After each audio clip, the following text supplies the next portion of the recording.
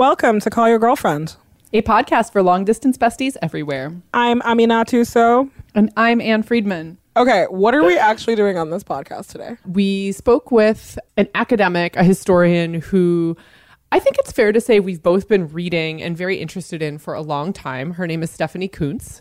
We interviewed her because as we were researching for our book about friendship and about like big, important, lifelong friendships, we were quickly confronted with the fact that there are precious few experts looking at the topic. I mean, we're obviously quoting it in the book, but it's so interesting. We really wanted to share it in full with all of you. I'm really excited to hear more about what Stephanie Coontz has to say about marriage and friendship.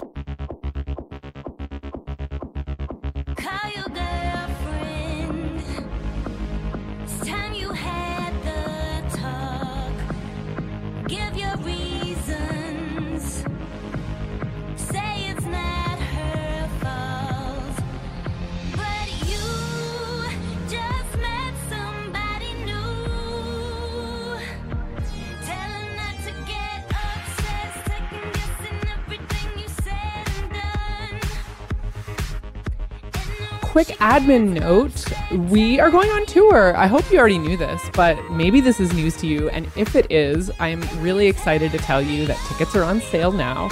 In late September and early October, we're going to Toronto, Detroit, Denver, Austin, and Houston. There are tickets left in all of those cities, and we are going to be having a great time live, shooting the shit on stage, chatting with some amazing special guests. We always have a couple of visual elements that are impossible to do over the air on the podcast that are like very special to the live experience. So come see us, callyourgirlfriend.com/tour. And if you have a friend in one of those cities, give them the heads up. We want to meet all of your besties too. callyourgirlfriend.com/tour. Hi, Ann Friedman. Hello. It's been a long time since we've actually recorded this podcast. How's it going? Do we want to talk about our blissful month of basically not working? Oh my gosh. I'm still shook. In the best way possible. I feel like it is now going to be my personal corporate policy that we take a full month off every year. All employees of my corporation, which is me, get to choose what month they want off for the year and then just take a full break. Because let me tell you, it feels different when you have a break of that length from your normal work. European people would concur with you. I mean, I know. I'm just I know that this is not like revelatory information to many people on this planet that have humane labor policies. But wow. It's the best. I feel renewed, refreshed, restored. My edges are back. My crops are thriving. Everything everything is cool again. It's a huge privilege in America to be able to take some time off. But we're also people who work for ourselves. So, if we don't give ourselves a break, nobody else will. Exactly. And I fully recognize the luxury. I mean, privilege doesn't even go far enough in my mind, the pure luxury that it was to have a concerted break. And you know what? I'm so happy to be back. I could not be happier to be talking to you for this podcast. I'm super happy to be back. If you work in an office and you're listening to this podcast, take all your fucking vacation days. You don't get to keep those. Just take them. But anyway, back to being back. Being back is good, It's my brain is not on fire anymore. We turned in the first draft of our book. We are, thriving. I think that's the word. I'm into it. We are doing our best on a little bit more sleep and relaxation than normal is how I would describe it. Wow. I mean, I just took a 3 p.m. freelancer shower, so I'm some things have not changed, but... I mean, being back in the frying pan is no joke. It's no joke. I'm reorganizing all my house also because just so many things have been driving me crazy. And that's its own full-time job. So I like being able to take a break from just throwing things away and donating things to doing this. What is your method? For my method for what? For house cleaning, do you have a specific set of criteria you're using to decide what stays and what goes? Are you condoing? Condo is not my jam, but I do agree that if you don't feel fondly about something, it should probably like not be in your house. I think that what was really going on for me is that I moved to this country with like a backpack and a suitcase, and now I own too many things. And owning things really stresses me out, but it's also like the reality of like getting older or whatever. But for me, it just really represents a lack of mobility. Like if I'm like weighed down by things. And so my mission has been twofold. It's like to get rid of as much stuff as I can get rid of, but also just like streamline my house so that every single thing has a place, like on some HGTV shit. But also like I want that every time I like walk through the door, because we travel so much, this is the only place in the world I want to be. And so that's what I'm building for myself. Oh, the only place in the world you want to be standard is so good. I feel like my home is that, even though it is full of a lot of things that don't have places or things that probably don't spark joy. Like I still feel it meets that threshold. You know, but you're like a very good like maximalist. You have all the things. I'm always like having to buy things because I don't own it. You're the person that's like, yeah, here's my Gorilla Glue. Here's my like hair crimper. Here's my, you know, like you always have the thing. And so I was involved in a conversation about scissors recently where a friend who lives in a very small studio apartment was appalled to learn I own like 6 different pairs of scissors if you count my rotary cutter. I don't even know what a rotary cutter is. So that's what's look going it on. up. You know what I mean? Like this is what I'm talking about. But you always have the thing. Whereas like I'm always buying the thing and then I hate myself for buying the thing. And so I'm just trying to make peace with what I have. But the thing that's been like really fun about reorganizing also is that I haven't had to buy like anything for storage because I own, like I've just been repurposing things that I own. Like that makes me feel really happy. It's also like forced me a lot to just like confront my own consumerism. When I was in boarding school, we always made fun of the Americans at boarding school because they would buy everything in bulk, you know?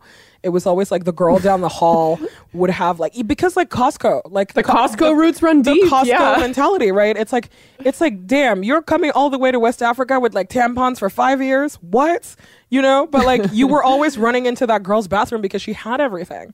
But so when I've been like decluttering my house, I'm looking at it and I'm like, wow, I have fully turned into that girl from down the hall that in high school, I like couldn't believe like people live that way.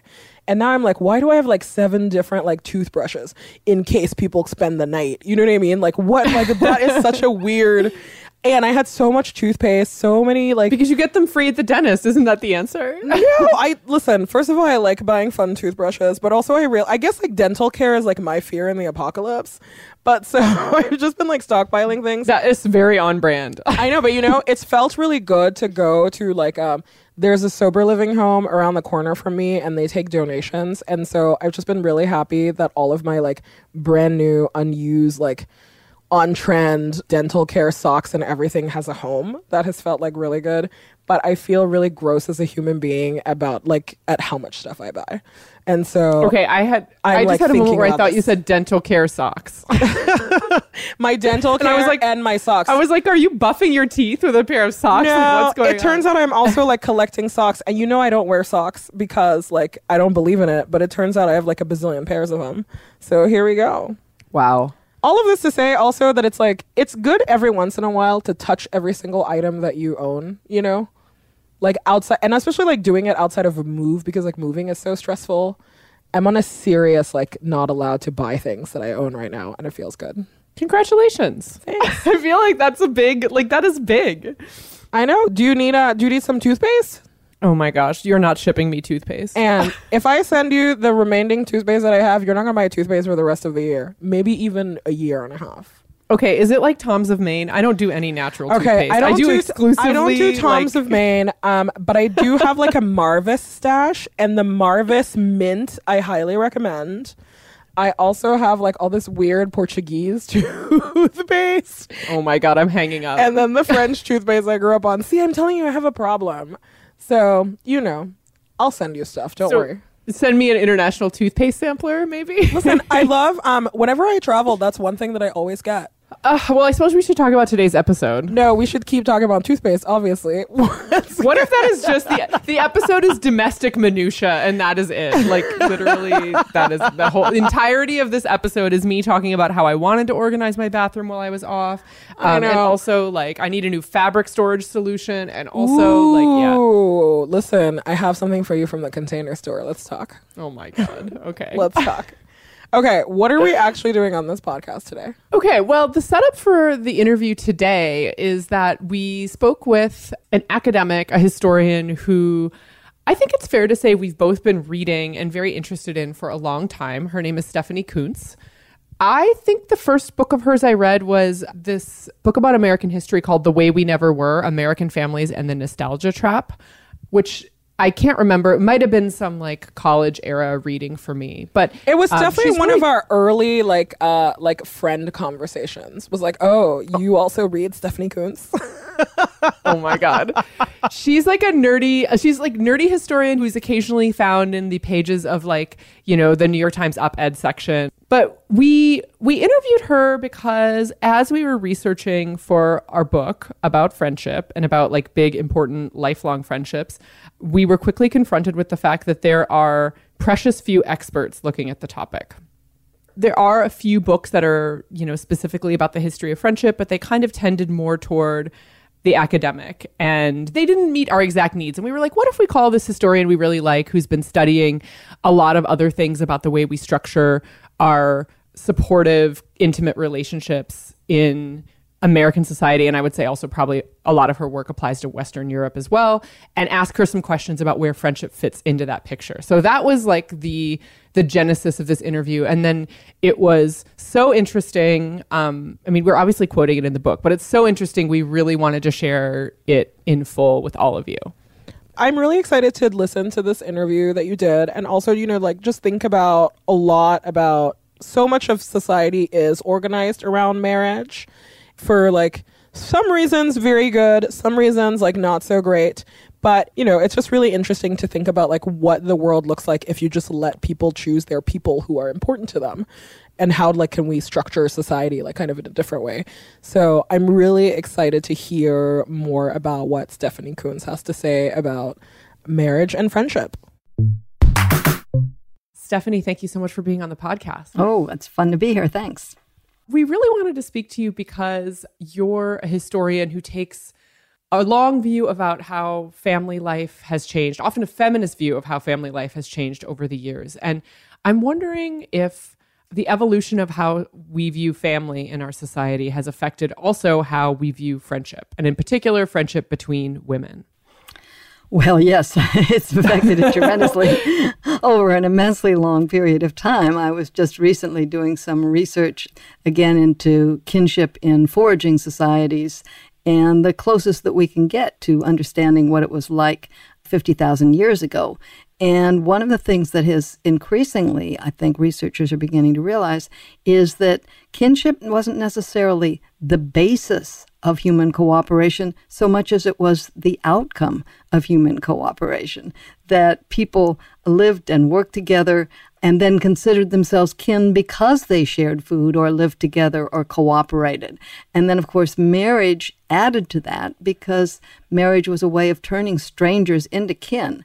And one of the things in the earliest history, before you get the development of class society and a lot of inequities, marriage is a way of extending cooperation and reciprocity. So it's not just about the relationship between the individuals or even the immediate in-laws.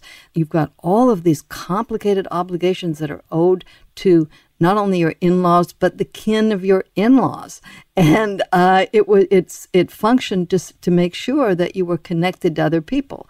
And in Native American societies, for example, and many other societies that were pre-state societies, you would have a tradition of also literally fictive kin, sharing blood to say that to solidify a friendship. So that goes back a long ways, and it's a complicated and ever-changing relationship. And we've seen changes in it just in the last 10 or 15 years, but the changes over the last 200 or 300 years are quite dramatic. Yeah, and I'm wondering if you can, when you say, forager societies, like what years are you talking about and where are you talking about specifically? Oh, all over the country, all over the world. Human beings lived in band-level societies that did not produce settled agriculture for many millennia, many more years than they lived in industrial societies or even agricultural societies. What we know about those societies is that they really depended upon finding ways to establish peaceful relations and cooperative relations with people they encountered, the people that they might share a fish run with. So I'm talking about all over the world. I'm not saying they all lived in utopian harmony, but researchers have found that the best way when you're a foraging society and don't store surpluses that you can hoard and hide from other people, the best way to survive is to share what you get on any given day. Then literally what goes round comes round. And I think that you have to trace friendships and marriage and in-laws all back to that sort of cooperative thing. Reciprocity was the most important thing, and refusing to share, refusing to reciprocate was the most important sin in such societies.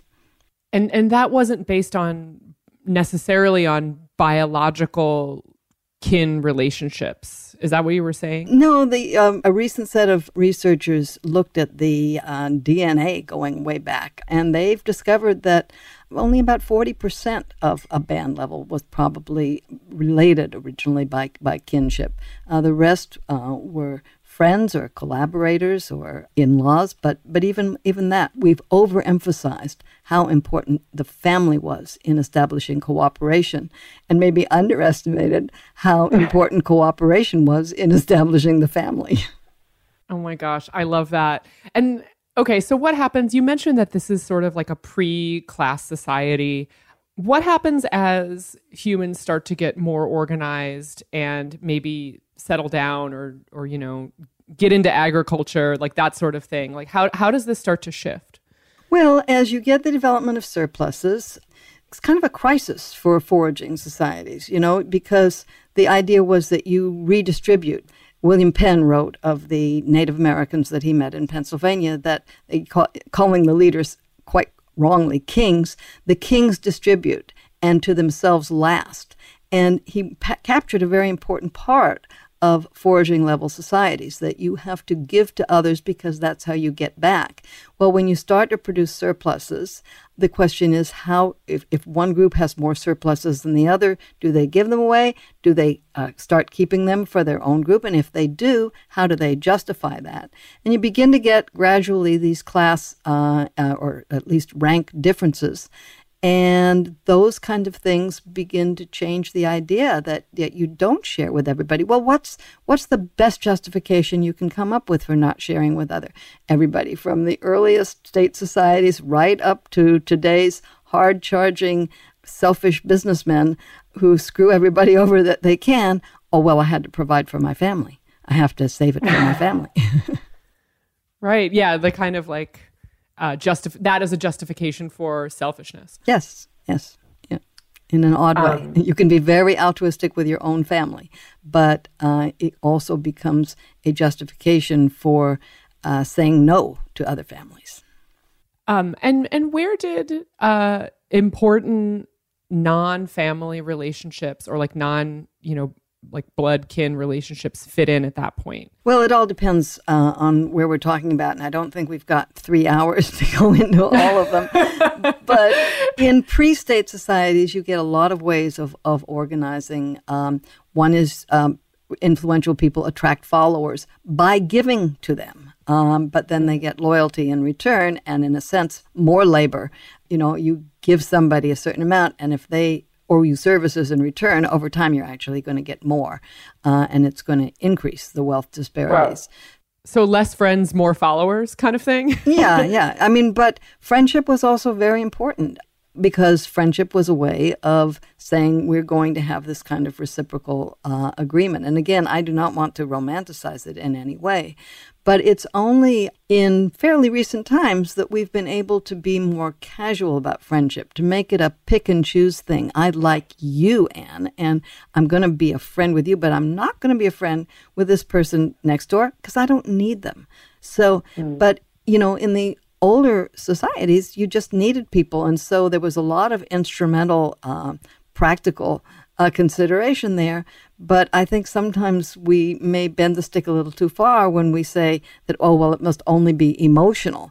If there aren't instrumental and practical needs for a relationship, it's hard to keep up the energy to keep it going.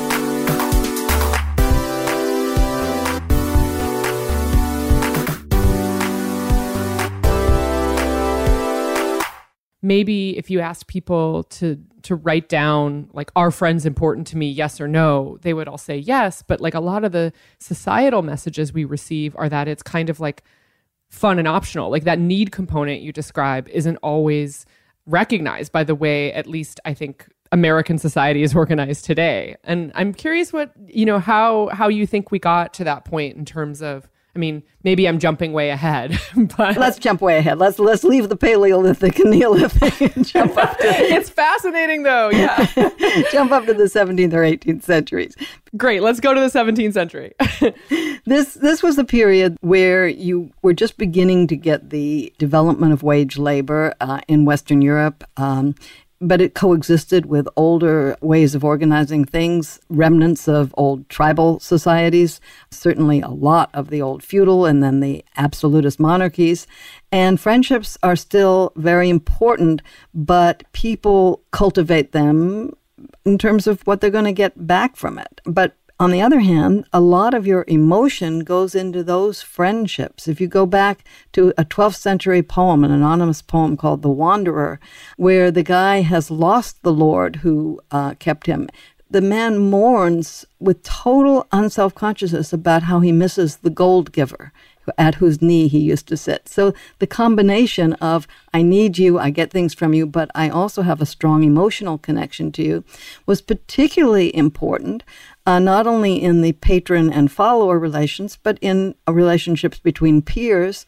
And it stood out above, in many cases, the marriage relationship, because up until about the 17th century, marriages remained a way of making business alliances, of organizing your family labor force, of expanding your kin networks in a society that didn't have banks. It was a way of raising capital. Of course, for the upper class, it was a way of finding higher status, of organizing military alliances and peace treaties even. Love was nice if it came afterwards, but it was not considered a good reason for marriage.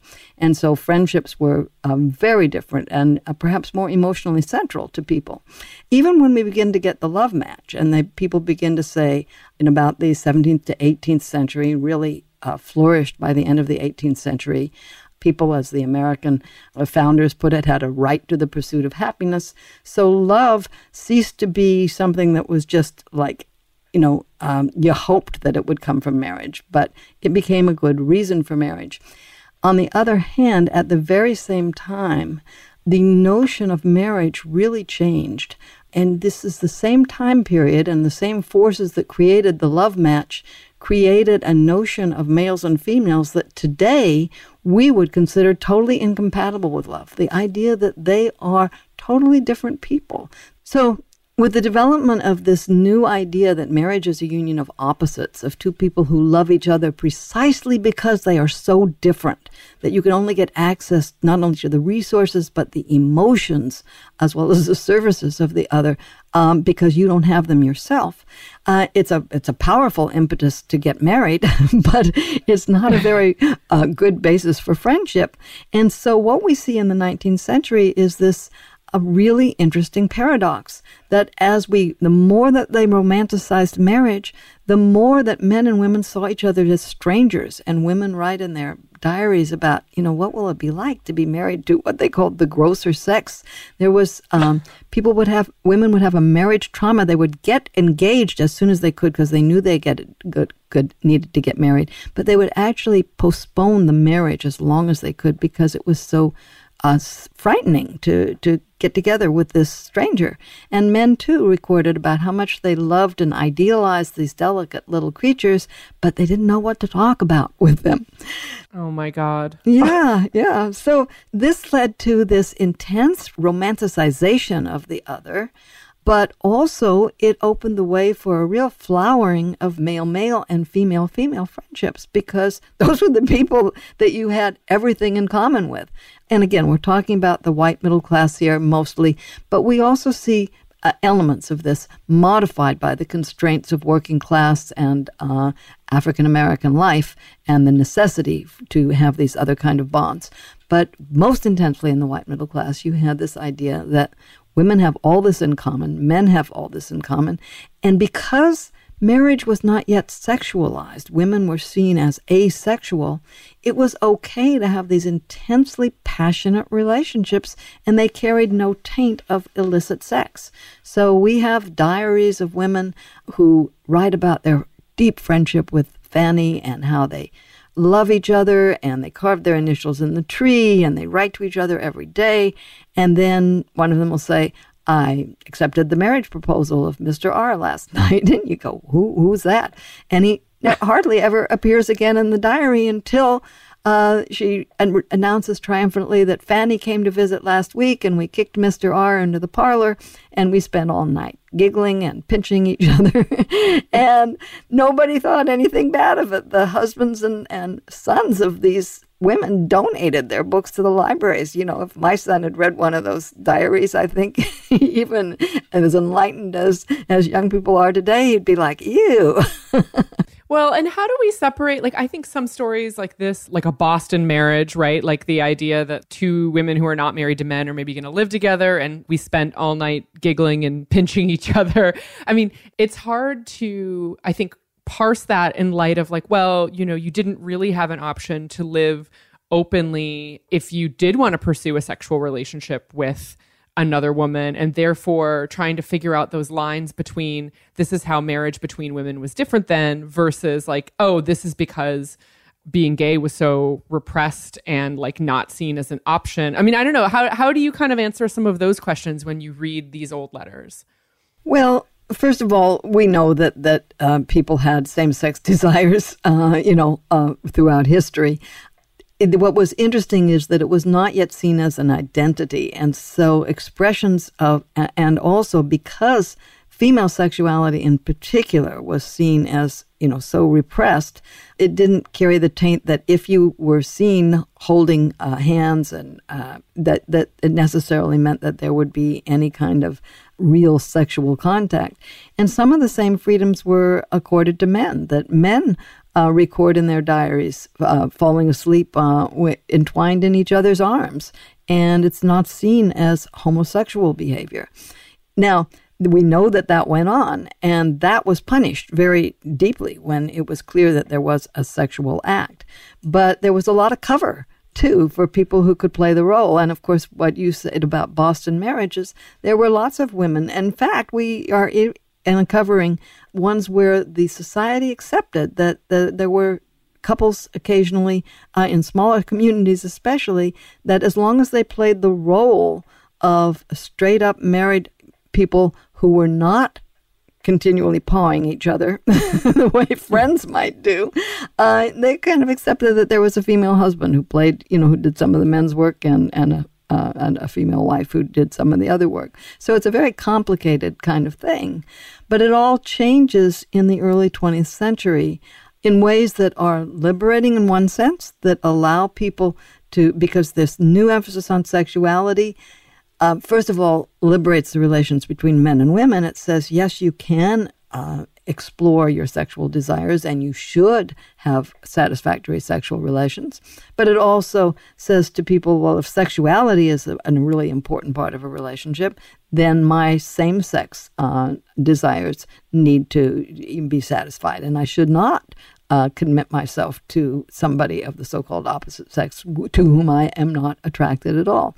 So it was a contradictory thing, but for the mainstream society, the Freudian psychologists, the mainstream politicians, everybody who was pushing this new ideal of marriage that was sexual but that was contained within a respectable marriage, it had kind of poor consequences for friendship. It did open up new possibilities for males and females to interact again the way they had in the past, but it meant that male-male and intense male-male and intense female-female friendships became immediately suspect. So there was in the early 20th century, a huge campaign by so-called experts to wipe out the idea of these girlish crushes that had used to be considered perfectly acceptable and kind of fun. And men found themselves under suspicion if they walked down the street the way they used to, with an arm around each other's shoulders. And by the 1950s, you had a really powerful, strong emphasis in mainstream society, sociology, psychology, about the need to not have friendships that compete with your marriage relationship. What nuclear family was the most important thing. The big play Marty was very popular and it became a movie.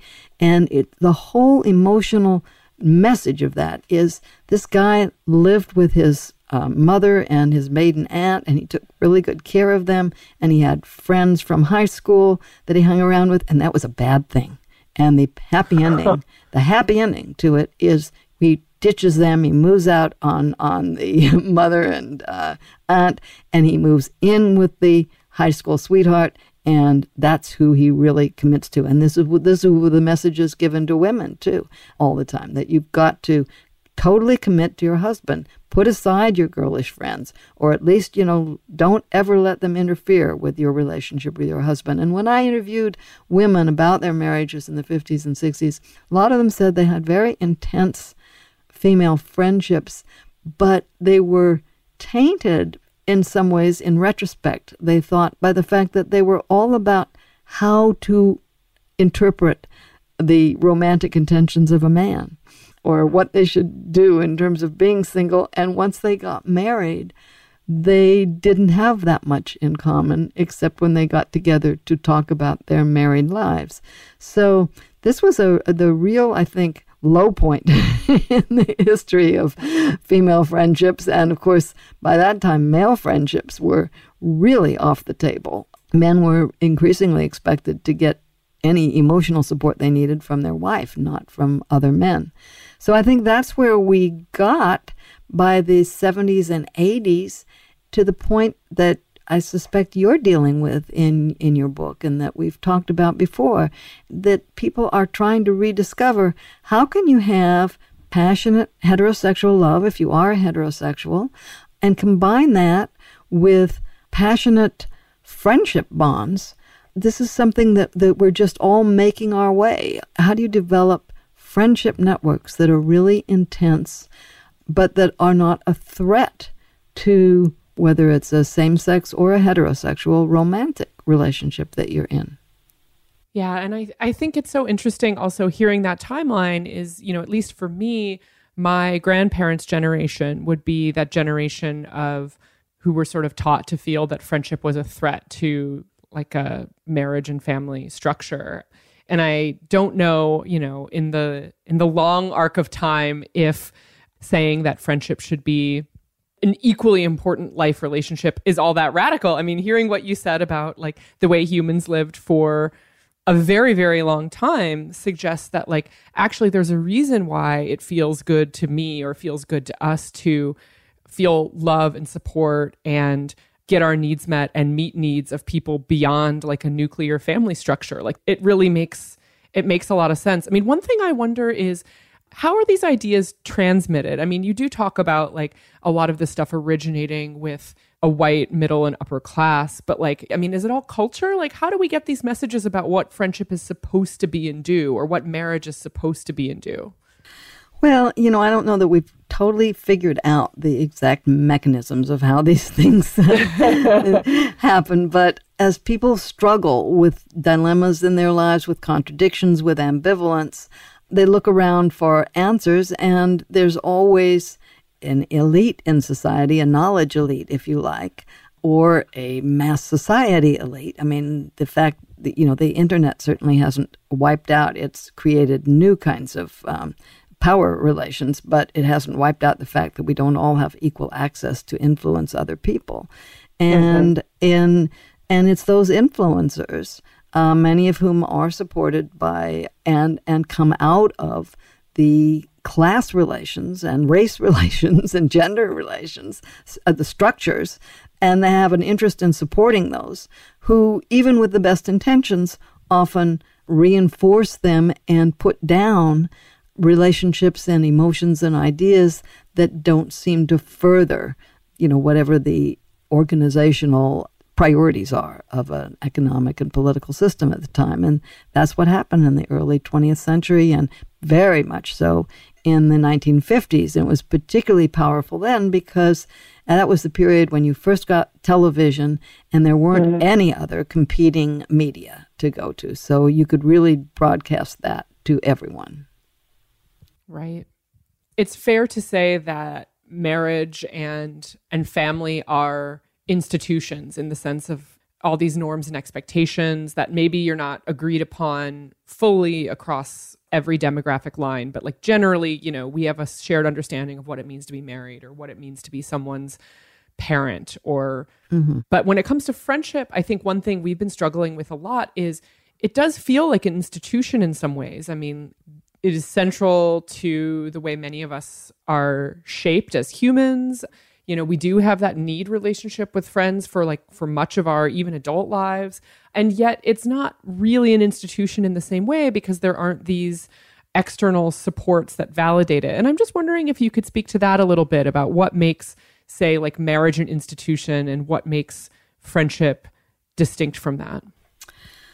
Well, that's an excellent question. I hope you'll try to answer it. But we are. but look, you know, in a certain sense, marriage used to be much more highly institutionalized than it is, and you kind of had to stay in it because divorce was very difficult. There's still high cost barriers to exit in a marriage, far more than there are in friendship. And so the question that people have to grapple with in their lives is, do you want to lower the barriers to exit in marriage so that it becomes more like friendship, that it's something that you flow? And many people have taken that idea that maybe we're not set to be with one person as our only romantic life partner for our entire life. Or do we want to maybe raise the cost barriers to exit for friendships? But to do that, you have to personally do that because society has not established them. We don't have any laws making it difficult to, as my husband sometimes says jokingly about a friend who's kind of, you know, like if you have a friend who's ceased to provide support, well, they've passed their pull date. Well, there's nothing that makes you stay past the pull date in a friendship, and there's a lot that incentivizes you to stay past the pull date in a marriage. So one of the big challenges is that very fine balance between leaving enough flexibility in one's life so that you can grow and change and leave people who are not providing your needs. But at the same time, how do you cultivate relationships that are so mutually advantageous that there are cost barriers to exiting them, even if you're having a bad day?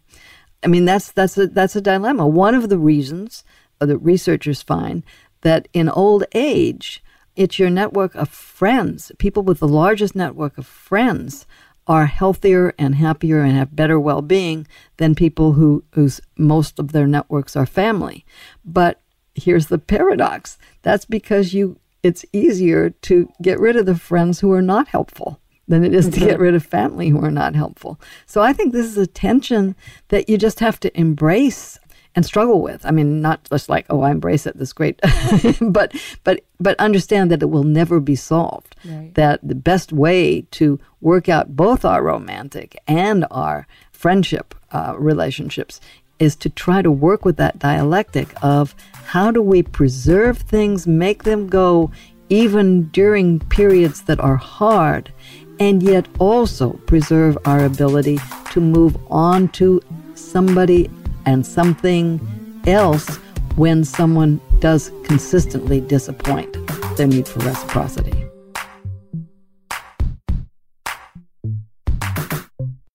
Isn't she the best? Like, sometimes the most interesting way into a conversation about something is to talk about all the stuff surrounding it. And then you get a clearer picture. It's like, oh, right, if this is the way values and norms have changed around blood bonds and marriage and family life, then like you can really get a clear picture of like why certain pressures have been put on friendship or why it's been devalued. It's like, doy, of course. Also, like, lady historians, so important to me. So important. It's true. I can't say enough good things about the rest of her work, which we will link to. I would say that like she is the perfect example in my mind of a historian who's like, okay, I'm going to not just tell you the facts of what happened, but I'm going to be a little bit of a critic and how I explain to you what was really going on, which I appreciate so much. Okay. Hey, I guess I'll see you on the internet. See you on the internet. You can find us many places on the internet, callyourgirlfriend.com, Apple Podcasts, Spotify, Stitcher. We're on all your favorite platforms. Subscribe, rate, review, you know the drill. You can call us back. You can leave a voicemail at 714-681-2943. That's 714-681-CYGF. You can email us, callyrgf@gmail.com. Our theme song is by Robin. Original music composed by Carolyn Pennypacker Riggs. Our logos are by Kanisha Sneed. We're on Instagram and Twitter at callyrgf, where Sophie Carter-Kahn does all of our social. Our associate producer is Jordan Bailey, and this podcast is produced by Gina Delvac.